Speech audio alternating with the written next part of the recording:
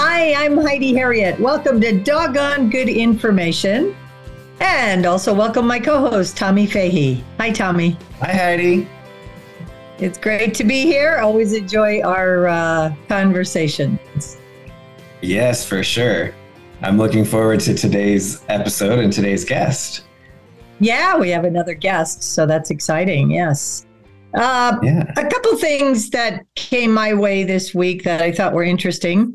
One, the federal government, interestingly, has stepped in and said that dogs can eat on patios across the United States. I believe prior they left it to the states to decide.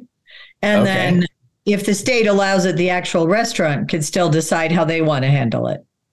But the federal government came in and said, your dogs are allowed on patios. It's not a health department concern. And about half of the states already allowed it. So about half of the states already allowed it. So kind of interesting. Again, the restaurant could say they don't want to do it, other than service dogs, as we know. Service dogs are always allowed. So just interesting. So, I thought it was interesting. Yeah, and there's no, they're not stipulating on the national level that it's specifically service dogs. It's any dog. Yeah, any dog correct? On an outside seating. And I don't think, and I don't know if that's a state level, they're not allowed to be up at the table or sitting on the chairs or the bench or such. But yeah, so I'm not, it's interesting. I bring it up because I'm not exactly sure what it's aiming to help. I think people with dogs know their restaurants they go to and. And I worry a little bit, it opens a bit of a floodgate that if a dog is allowed, then is my cat allowed? And if my cat specifically says that. It says no cats, just dogs. Yeah. So that's, when I worked for one of the dinner theaters, we had a pig act in the show, racing piglets. Mm-hmm. And they could not be housed on the same property because it was a health code violation.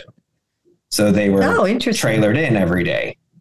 They did not have housing on the same location because it was a health code violation.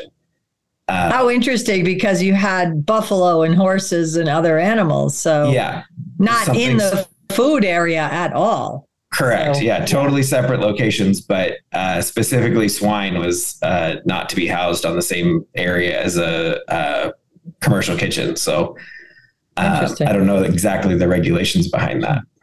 So shout out to servers. This is a pet peeve of mine. I should have saved this for the pet peeve. They go pet these dogs, or they'll bring their water bowl to them or that kind of thing, which we've talked about extensively on this podcast. Yes. And then I don't see them, you'll see them then bringing a tray of food out. And I need and I have animals. I'm not a hand washer, but I do expect in those scenarios to really be fastidious because again, best practices, they're not asking for any documentation, any vet records, anything like that, vaccines. So I see it often. They want to pet the dogs and play with them. The restaurant should say, you know what, you're here working. It's just not the time to cuddle with the dogs. You could say hi to them, but don't touch them, So that kind of bothers me. So interesting. Yeah. And then, in other news, look more into that. This was really interesting. There was a study on hoarding, and it was really relative more to people, and I think even seniors, right? Because they find some of these folks in just horrible conditions. But it moved into pets. And the study found it was funded by the National Institutes of Health. And it was published in the Journal of the AVMA, American Veterinary Medical Association. So credible study. That if you had 8 animals or more, the health of the animal declined tremendously. Wow. Okay. The overall care of the animals. And it doesn't surprise me. And I'm actually kind of glad to see the study because I think this is important because once in a while I'll get a client or somebody or someone will call me. One woman had 7 dogs. We live in very, very urban area. I just don't see the point of that. And she also said they're completely unruly. So that bothered me. But yeah, I think you got to be careful.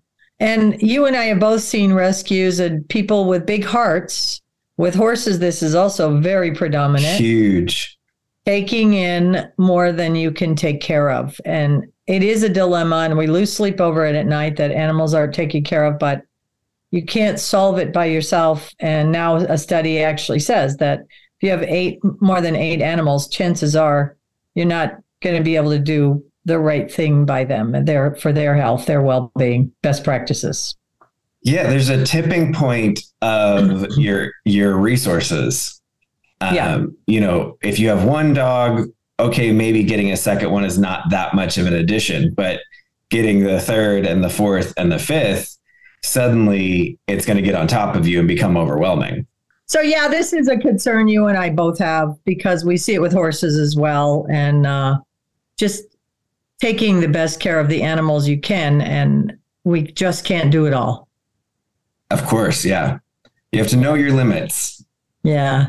And, that leads us into our main topic today and our guest who actually runs a shelter and probably could speak to a lot of this as well. So I'm excited to have her on.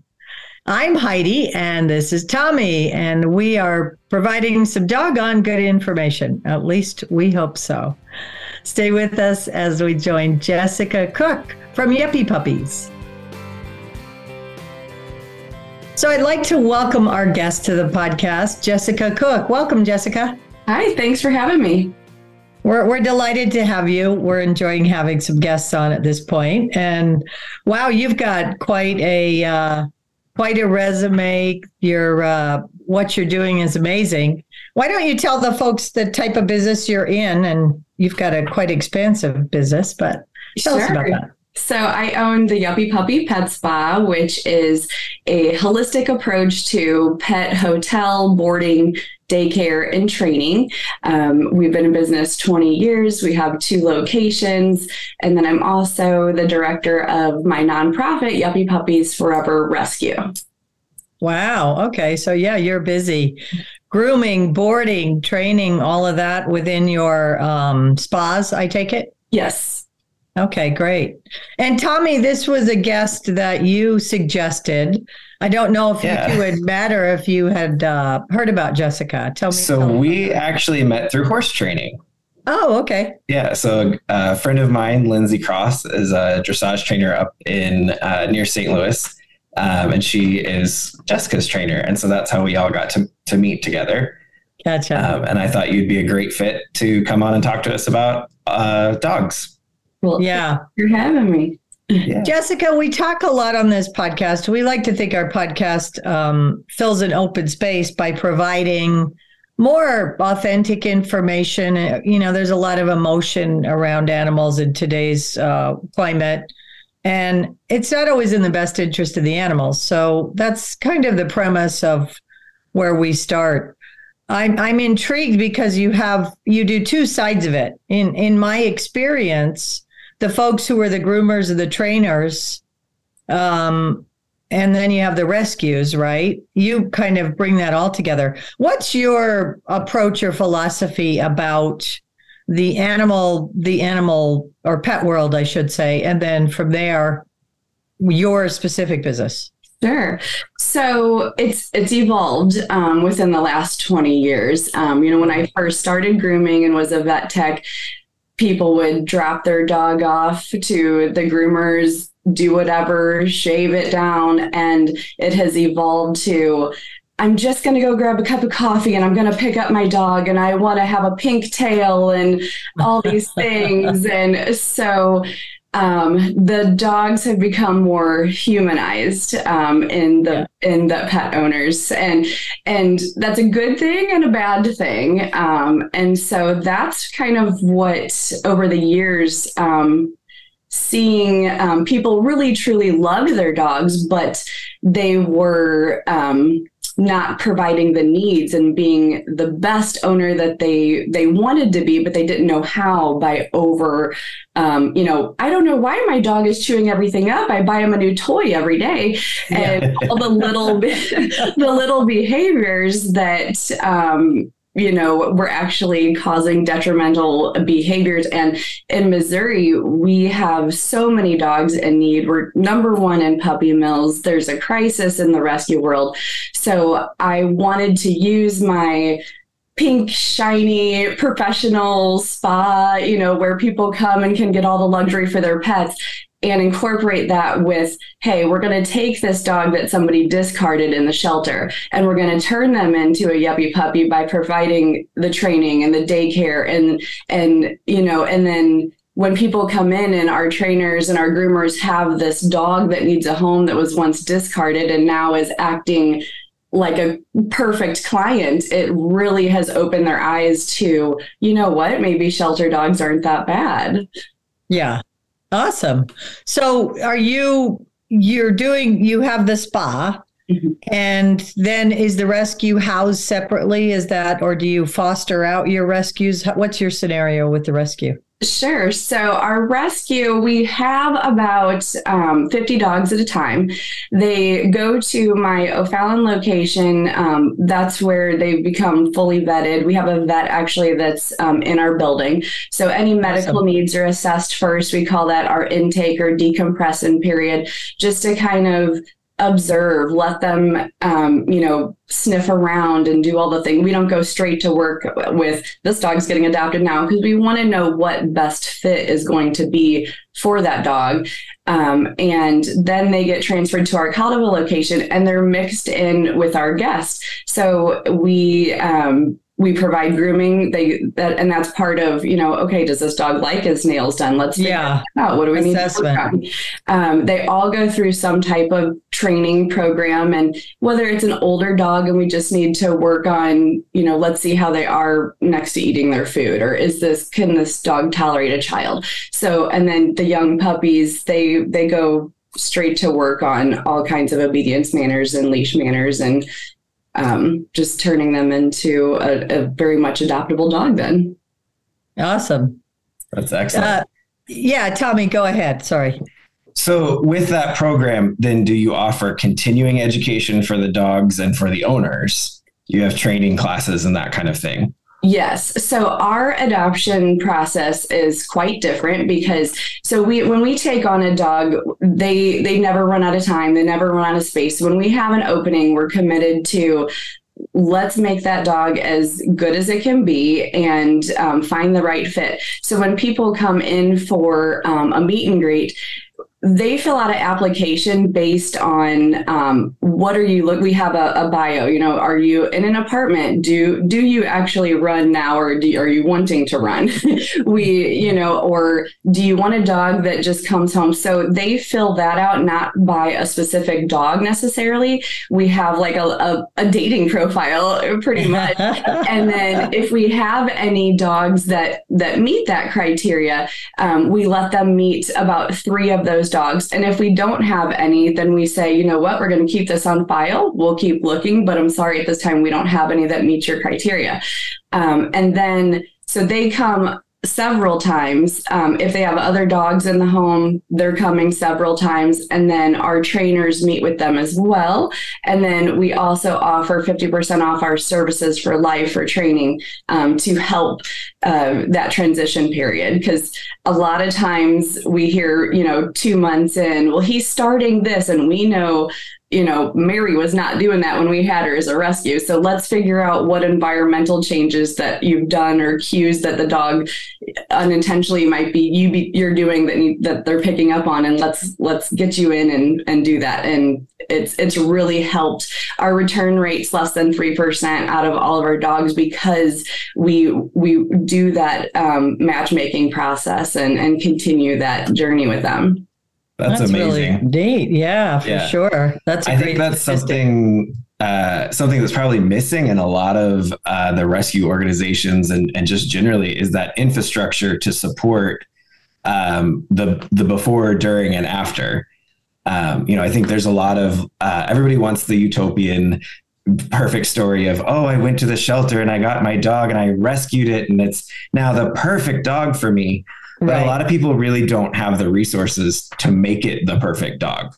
Yeah. And it sounds like you're providing those resources and ongoing for these people to help make their dog the perfect dog for them. Yes, we don't sugarcoat any expectations of a certain dog. You know, we still have some of those dogs where I have one now, Sandy, that if you're an owner that is not going to be a little stern with her, play some games, provide all those mental stimulations, she's going to come to your house and tear it up and have a great time.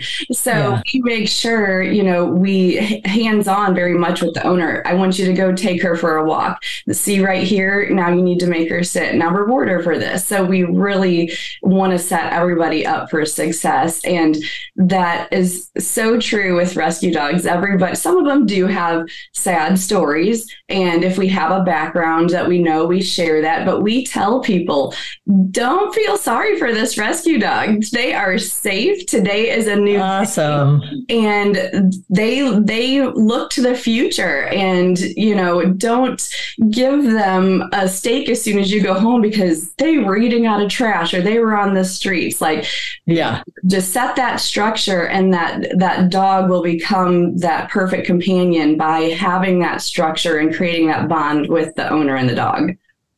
I think you took the words right out of Heidi's mouth. Absolutely. I have a dog with me. I'm home today. He's laying here next to me. Otis. He's a standard poodle. He came from a poodle rescue here in my area and was a hoarding situation. He was the big breeder daddy. Doesn't know a thing, had no foundation training. My approach, and I'm a third generation trainer, is to say, today's a new day. And I just had Clinton Anderson. If you do horses, then you probably know Clinton as well. He was on my other podcast, and he Clinton, as we know, Clinton just puts it out there and doesn't worry about how he says it. But he says, you're just carrying around this big bag of shit, reminding them of their negative. Like, we keep repeating their negative story.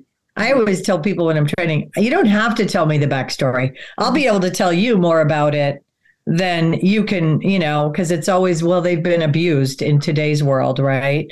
And let's face it, there are all kinds of abuse. Not caring for an animal could be abusive. You don't have to be punching on them to be abusive, but we let them feed on that narrative. So I love what you just said, that, you know, today I brought Otis home. I was like, today's a new day, buddy. It's a new story. And I'm not going to let you run around and feed on your anxiety. I'm going to get in your face and, you know, eyes look at me and say, here we go. Let's make a new story. Let's make this great. And when I go and transfer a dog into my rescue, I take their backstory with a grain of salt. Like, yes, I want to know that, but did somebody misinterpret what was going on? I find that a lot, where this dog is reactive, and, well, let's talk about why it's reactive, or what is it reactive, or is it just excited, or does it need to do some different things? And we have found that dogs that were labeled single dog only, sometimes through proper introductions, slow, just observing, you know, people think socialization now these days is, I'm going to take them to a dog park. And we're like, oh, you know, that is not socialization. That is, you know, sitting your dog by the trash truck so it doesn't think it's a T-Rex when it comes by and explode. There's different textures and sounds. And if your dog can calmly go through those things, sometimes you do need to backstep and treat them like the beginning, like they know nothing, and then build them up to that. And we tell people all the time, so our rule is for 3 days when you take one of our rescue dogs home, that's 3 days with the people in the home or the people that we have introduced you that dog to already. And then you're going to do the same thing anytime a new visitor comes in. And we've had people that ignored all that through our process, and they threw a party for their rescue dog. And then Mabel exploded. She was not the dog that we thought we were adopting. She was horrible. And I'm like, well, what happened? And they had all the neighborhood kids over, and we're like, do you understand that? So that was just way too much overstimulation at once. And yeah. Well, Tommy, as you probably are not surprised to hear, this is my new favorite person right here, Jessica. This might work out. Yeah. I think you're spot on. And it's not that I have all the answers or Tommy, we're trying to put information out there, but as trainers, we certainly know these things about, our last podcast was about socialization, and that the dog park is not what they mean by socialization. That's anthropomorphizing, right? It means, Tommy used a good word, education. Let's educate them. And love your points. Question, what type of breeds? So my shelter here and a lot of the county run shelters and such are really full of bully breeds and bully crosses. Mm-hmm. Is that your experience too? Or do you try to be selective? I know this is a tough subject, but talk to us a little bit about the breeds and how you work your way through that. So I personally own 2 pit bull or bully breeds. I adore them and I advocate for them. But if a potential adopter comes in and I hear little things like, do their jaws lock? I'm not going to adopt you a pit bull because you already are coming with the pre-notion of you're a little timid, you're a little scared. Yeah. So let's maybe have you hang out and do some walks or volunteer and do some things with the pit or a bully breed. But I don't think if you're already coming to that with, are they going to eat my kids? Are they going to do that? Well, I can tell you, currently in my rescue, I have, they are harder to get adopted because there are so many in Missouri. And I tell people all the time, they can be a terrier. So do we look at them the way people look at a Yorkie? They're doing the same type of drive, but they're smaller, cuter, fluffier. And, just the way like a border collie is going to chase and herd and do all those things. There are some hereditary behaviors that are going to be in those breeds, but here's the things, if you are going to own them, that you need to do to keep them mentally and physically stimulated. But yeah, so we're very cautious because I never want to give the breed a bad name. So I'm very guarded on, who's going to get one of those. And, sure. But yeah, I'm a huge advocate for them. And, but I only take at my facility, I only take on a dog that if I'll transfer, if I know I can better that dog, because I don't want to take a dog out of a shelter environment already and bring it to another shelter environment where it's not conducive. So if a dog needs to be in a foster home, we don't foster base. So that would not be conducive for that dog to come to us. So if we can better the dog's life while we're doing it, and then we'll take them on. Gotcha. The question on my mind is, are you, what's your thought? And again, another tough question. There are shelters and there's the euthanasia. Like we have some dogs that are not adoptable. Mm-hmm. Is it better for them to live out, a years or decade in a shelter, or is euthanasia the right way? And I know this is a difficult question, but I think these are the things that I see online that people just vilify one way or the other on. And that we got to have these conversations to do what's right for the animals. So as a professional, how do you see that? It is very tough, but being in, like I said, Missouri is just overrun.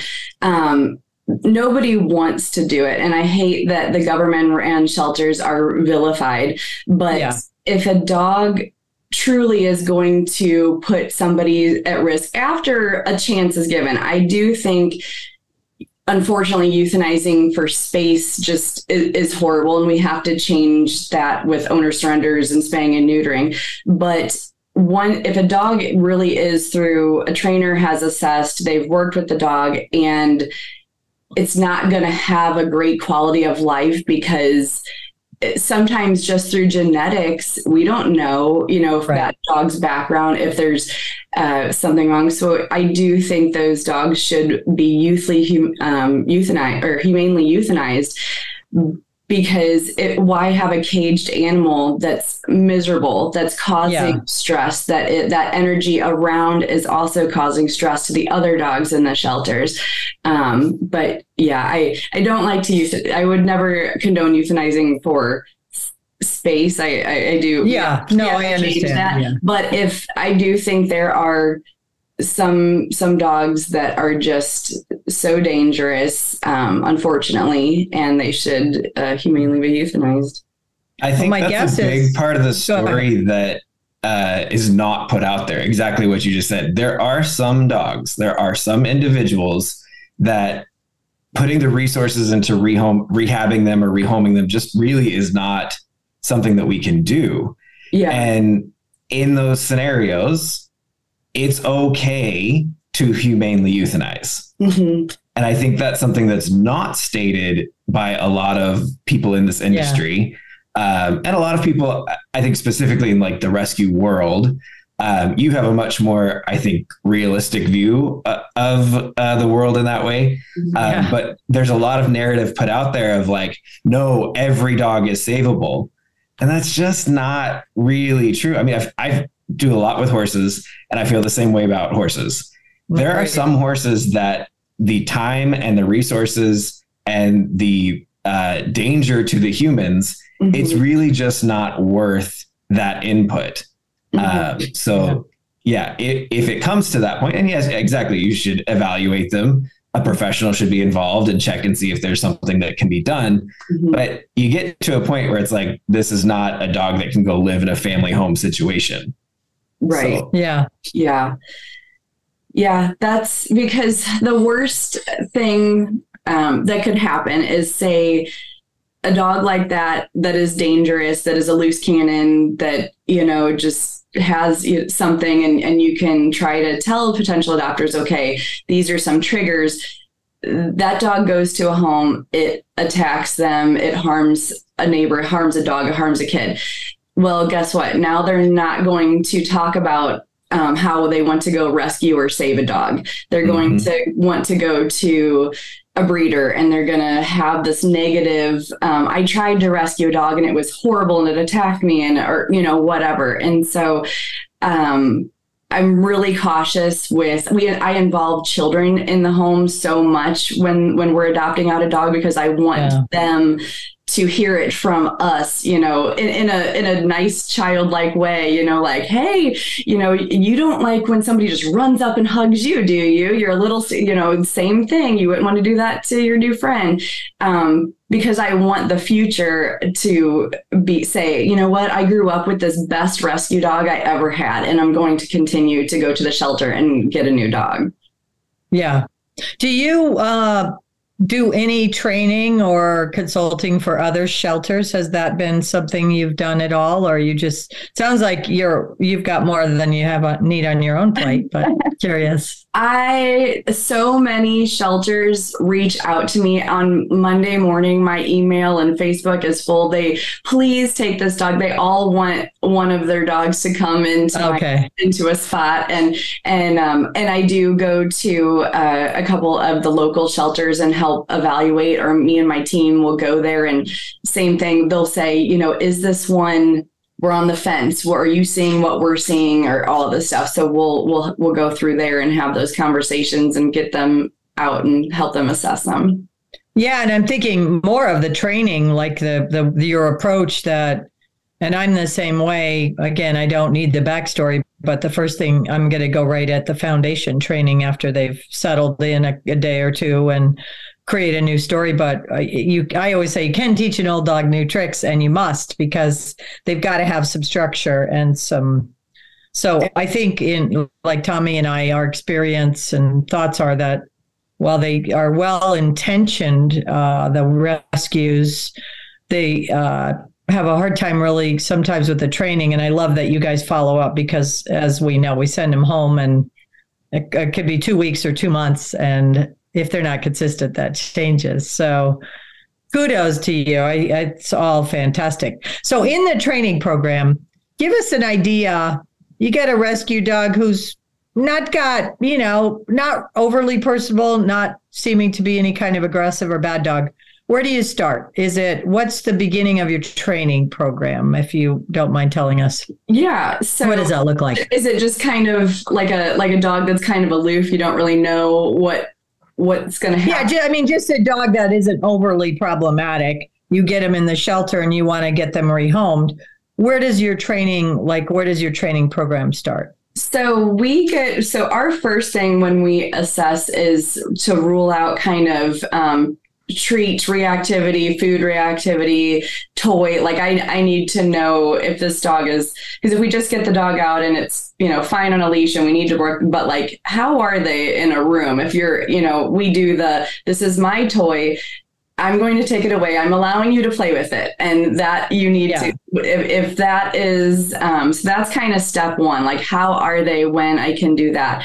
And then before any of the real training kind of starts is I'm a groomer too. So I like to get that dog in the bathtub. Does it go in the bathtub? Do I have to push it in the bathtub? How is it when I grab the feet, when I'm digging in the ears? So I like to do like an all over, just head to tail, okay, they got some soreness on their hips, or is that just they are sassy and we got to work on that, and then basic leash walking, heeling, stopping, starting, go through the door, because that's probably the number one thing I would say is people, they want a dog that's great to walk on a leash, but they don't want to put in any effort. So we get the foundation for that and then let them do the bragging later. I rescued this great dog, and it's like, well, that took about 4 to 6 weeks of getting that dog that way for you. So, and please follow through with that. Otherwise it's going to be the exact same way. So just that calm sitting. We spend a lot of time with our rescues from 4 to 6 in the evening, having that dog just sit or on a climb command, a place command, while people are coming in and out, and just rewarding for that dog just sitting there observing all those things. So that's a big part of it, is just allowing their sensory overload to calmly have them sit there during all that stuff. So then when we take them to events, they know how to act like a well-behaved dog during that event. Yeah, fantastic. And it's pretty much the plan I go through as well. I'm huge on the walking and can't get enough of eyes on me, those kinds of things. Yeah. So just to back up, do you guys, Tommy or Jessica, know why Missouri has such an issue? Are there fighting rings in Missouri, or is it just people love their pit bulls and they're breeding the worst of the breed, or or I don't think you have a lot of Amish there. They usually get in trouble. We actually do have a lot. You know, a lot of Amish. So we have a ton of Amish, and we're number one in puppy mills, and it's due to so the legislation where the bill, unfortunately, domestic animals are grouped in with livestock. And so you can have 50 females pregnant, and that's including heifers and dogs. So until we get the livestock separated from the domestic dogs, because I have no problem if a farmer has 300 acres and wants 50 pregnant heifers, but I do have a problem with Joe Smith with 50 dogs in his basement that are pregnant, and he can continue to pump them out. And until that gets separated, people are just treating dogs like a cash crop here. Do you know, in the state of Missouri, what are the regulations as far as housing for breeding animals? Are there regulations, and is that something clearly stated? In front of their face, in a crate, to be able to turn around, and they just have to have a water bottle or fresh water, and that's pretty much it. Really? And so a lot of, so we have to be regulated with the Department of Ag at Yuppie Puppy, and then for the rescue. Mm-hmm. And we do a lot of talking with her and just, how can we do this? And she's like, unfortunately, they're not breaking any laws until the laws change, that they can go out there a million times. And if dogs are in a crate and have a little bit of shelter and a fresh water something and are never touched, but they're doing their thing, that they're not breaking any laws, unfortunately.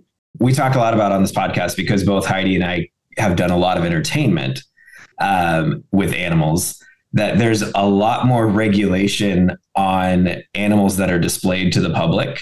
So there's sort of this negative narrative around animals in the circus or animals in shows.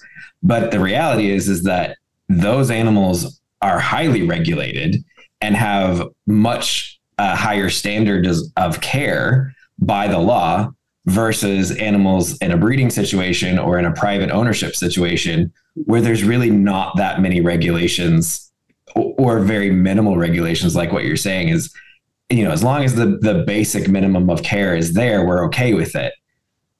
So yeah, that's an interesting dynamic there, that we don't have those regulations for breeding animals. Yeah. I truly believe if we separated the domestic from the farm, the livestock, we could probably get somewhere. And I know there's some advocates that are trying to get that bill proposed at least. So yeah, it's just, and that unfortunately is the people that are even licensed. So there's so many underground breeders, or they have 3 dogs and they're breeding and they're not on anybody's radar because nobody's calling them, but they keep posting on Marketplace, puppies for sale, or it's just continual. So let's say somebody is looking to get a dog, and that they do want a purebred dog. They're not interested in a mutt, or they have some reasoning why they want to go to a breeder. What would be the process, or what would be the best way to find a good breeder, one that hopefully is USDA regulated, so hopefully is doing the best job, the best practices with their animals? What do you look for? How do you find that? Is there a way to go about doing that in the best way?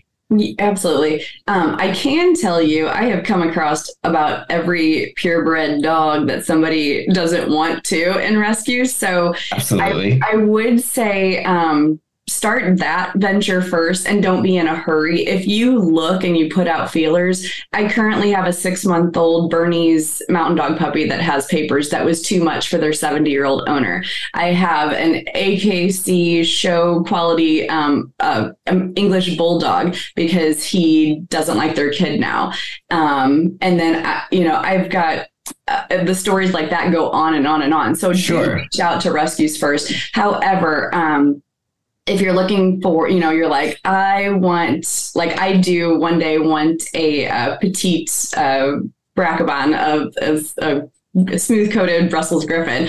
And so I found a breeder in California, and it's one of those, she wouldn't even sell a dog to me because I had children, because she's like, these dogs are not good with children. So I loved that. And I'm like, one day when my kids are gone, I might actually get one of these. So, and knowing about that, I actually had another client that she wanted a Neapolitan Mastiff, and same thing. That breeder was like, they are still too kind of not domesticated. It's a very old breed. And if you have a toddler on the floor, it's not going to go well. So he did not sell her one of those because he was, wanting a true person who had expectations of this breed for there. And if there's any breeder that is like, yep, in the fall, I'm going to have this litter and I'll put your name on the list without vetting you or anything, that's a red flag. You definitely want to ask, how long have you been doing this? Can I see the mom? Can I see the health records? Because it's not just about getting on that waiting list either. True breeder would breed to benefit, to better the breed. They would stop that Absolutely. bloodline immediately if there was any type of heart murmur issues, thyroid, like anything.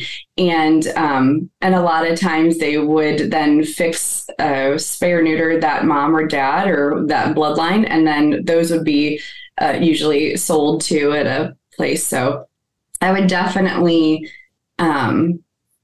just do your background. A lot of them won't ship. They're not going to meet you in a Walmart parking lot. You're going to have to go to their house. It's going to be a long process if it comes from a true great breeder, because they want to know where their puppies are going, what's going to happen. There's going to be a contract, most likely, that you're either going to have to spay or neuter that dog at a certain age, or you are going to have to whelp a litter and then they get a pick. There's definitely different than just going and buying a dog from somewhere. Then that's not a reputable breeder. Right. Yeah, I've told the story a couple times about my dog, Jimmy Dean, who I lived with. Jimmy Dean always makes the podcast. I gotta work him in, But I lived with the breeder when I was in Kentucky for several years, and I knew when I was living there, I knew both of his parents. So when I was offered him to take home, I knew exactly what I was getting, and I knew exactly how he was raised. I knew exactly what his parents were, so I had that benefit. Not everybody gets that benefit, obviously, but I'm very lucky in that sense. Yeah, I think exactly what you're saying is really do your research and look at the breeder that you're interested in. And if they're not asking for more information, they're probably not that reputable. They're just in it for the money. Yeah. And I tell, so Missouri is once again horrible. And people say, well, these golden doodles that I bought, down by the Ozarks, they're raised in the home. And I get on Google Earth and get on the Department of Ag site. And I'm like, well, here's the shed that you can see that is all around. And, because they ended up meeting them somewhere. And I'm like, and here are all their Department of Ag stats. They had puppies with coccidia. They had this, they've been dinged so many times. And so many people don't know that public information is available. If they're not if they're not registered with the Department of Ag, then they're a backyard breeder essentially. And then if they are, you can see past inspections and feel comfortable or not comfortable about puppies coming from. Where exactly would they go to look for that information? The USDA website? I believe so. It's Department of Agriculture. There's it'll say breeders in Missouri. It'll have reports. It's not that easy to navigate, but there is a search bar and you can reach out. There's, and they really do want that. My Department of Ag rep, Olivia, she, if you have questions about any breeder or anything, they're happy to talk about that, because they really want to make a difference in Missouri too, and get us off that list of number one for puppy mills. Yeah, not what we want to be known for. No. That's for sure. So our guest today has been Jessica Cook from the Yuppie Puppy. And we're so glad that you were able to come in here and talk to us today and share your information and your background. Is there anything else you want to promote or tell us about with your businesses? So if you're in O'Fallon or Caldwell, come see us. We have tours anytime. I'm floating around between either location. I'd love to meet anybody. And if you are in the market for a new friend or just want to talk rescue, my Yuppie Puppies Forever Rescue, we can help matchmake your perfect friend. And my website is yuppiepuppyspa.com. Excellent. Well, thanks for being with us today. All right, thanks for having me. So Tommy, we're up to our favorite segment, at least mine, pet peeves and training tips. So you get to do our pet peeve this week. So what do you got for us? Yes. So my pet peeve is when owners or people call their animal stupid or refer to their animal in some sort of derogatory way. And this actually kind of goes along the way of the anthropomorphizing idea that we've talked a lot about on this podcast. But most often when I hear it, it's they're blaming the dog for being a dog, or they're blaming the horse for being a horse. They're blaming the Jack Russell Terrier for chasing the squirrel. They're blaming the, herding breed for chasing or herding up the family. They're not stupid. They're not bad. They're being a dog. They're doing their natural behaviors. And so I think what it boils down to a lot is that people really don't understand the natural behaviors of these animals that are in our care. So if you're going to have an animal, you need to take some time and educate yourself about what the natural behaviors of these animals are going to be. And then work on how to educate your animal and train them so that you can help curb some of those unwanted behaviors and encourage some of the behaviors that you do want. Yeah, well said. And Jessica talked a little bit about that too, that, they come with some behaviors and some inherent from their breeding, and we have to work on that. But it's a lifetime commitment to work on it. Yeah. At least the first half of their life, for sure. You might be able to skate a little beyond that, but you got to form that behavior. Yeah. I tell a lot of my training clients, you are creating the animal that you want for a year from now. So you have to put the work in now, take your time and do the foundation and put in the education so that in a year from now, you can do it with a lot less and a lot more relaxed. Yeah. And that was I think I mentioned this in one of the last podcasts that I came across a very succinct quote that was, dog training is hard. The consequences of not training your dog are much harder. Absolutely. So, Tommy, I don't know if I ever told you this, but my father had a huge issue with that. So I appreciate your pet peeve.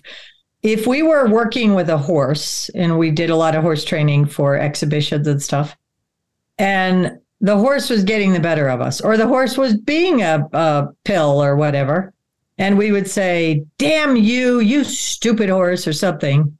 We didn't do it often because after one time, my dad would walk in the ring, take the whips out of our hand or take us off the horse and make us go think about it.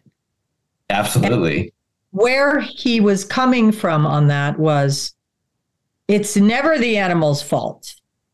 And if you, as the human, can't figure this out, then you need to step out, because that's what it's all about. If you have a smart animal and they're outsmarting you, that's on you. Or they're misbehaving and you can't keep your wits about you.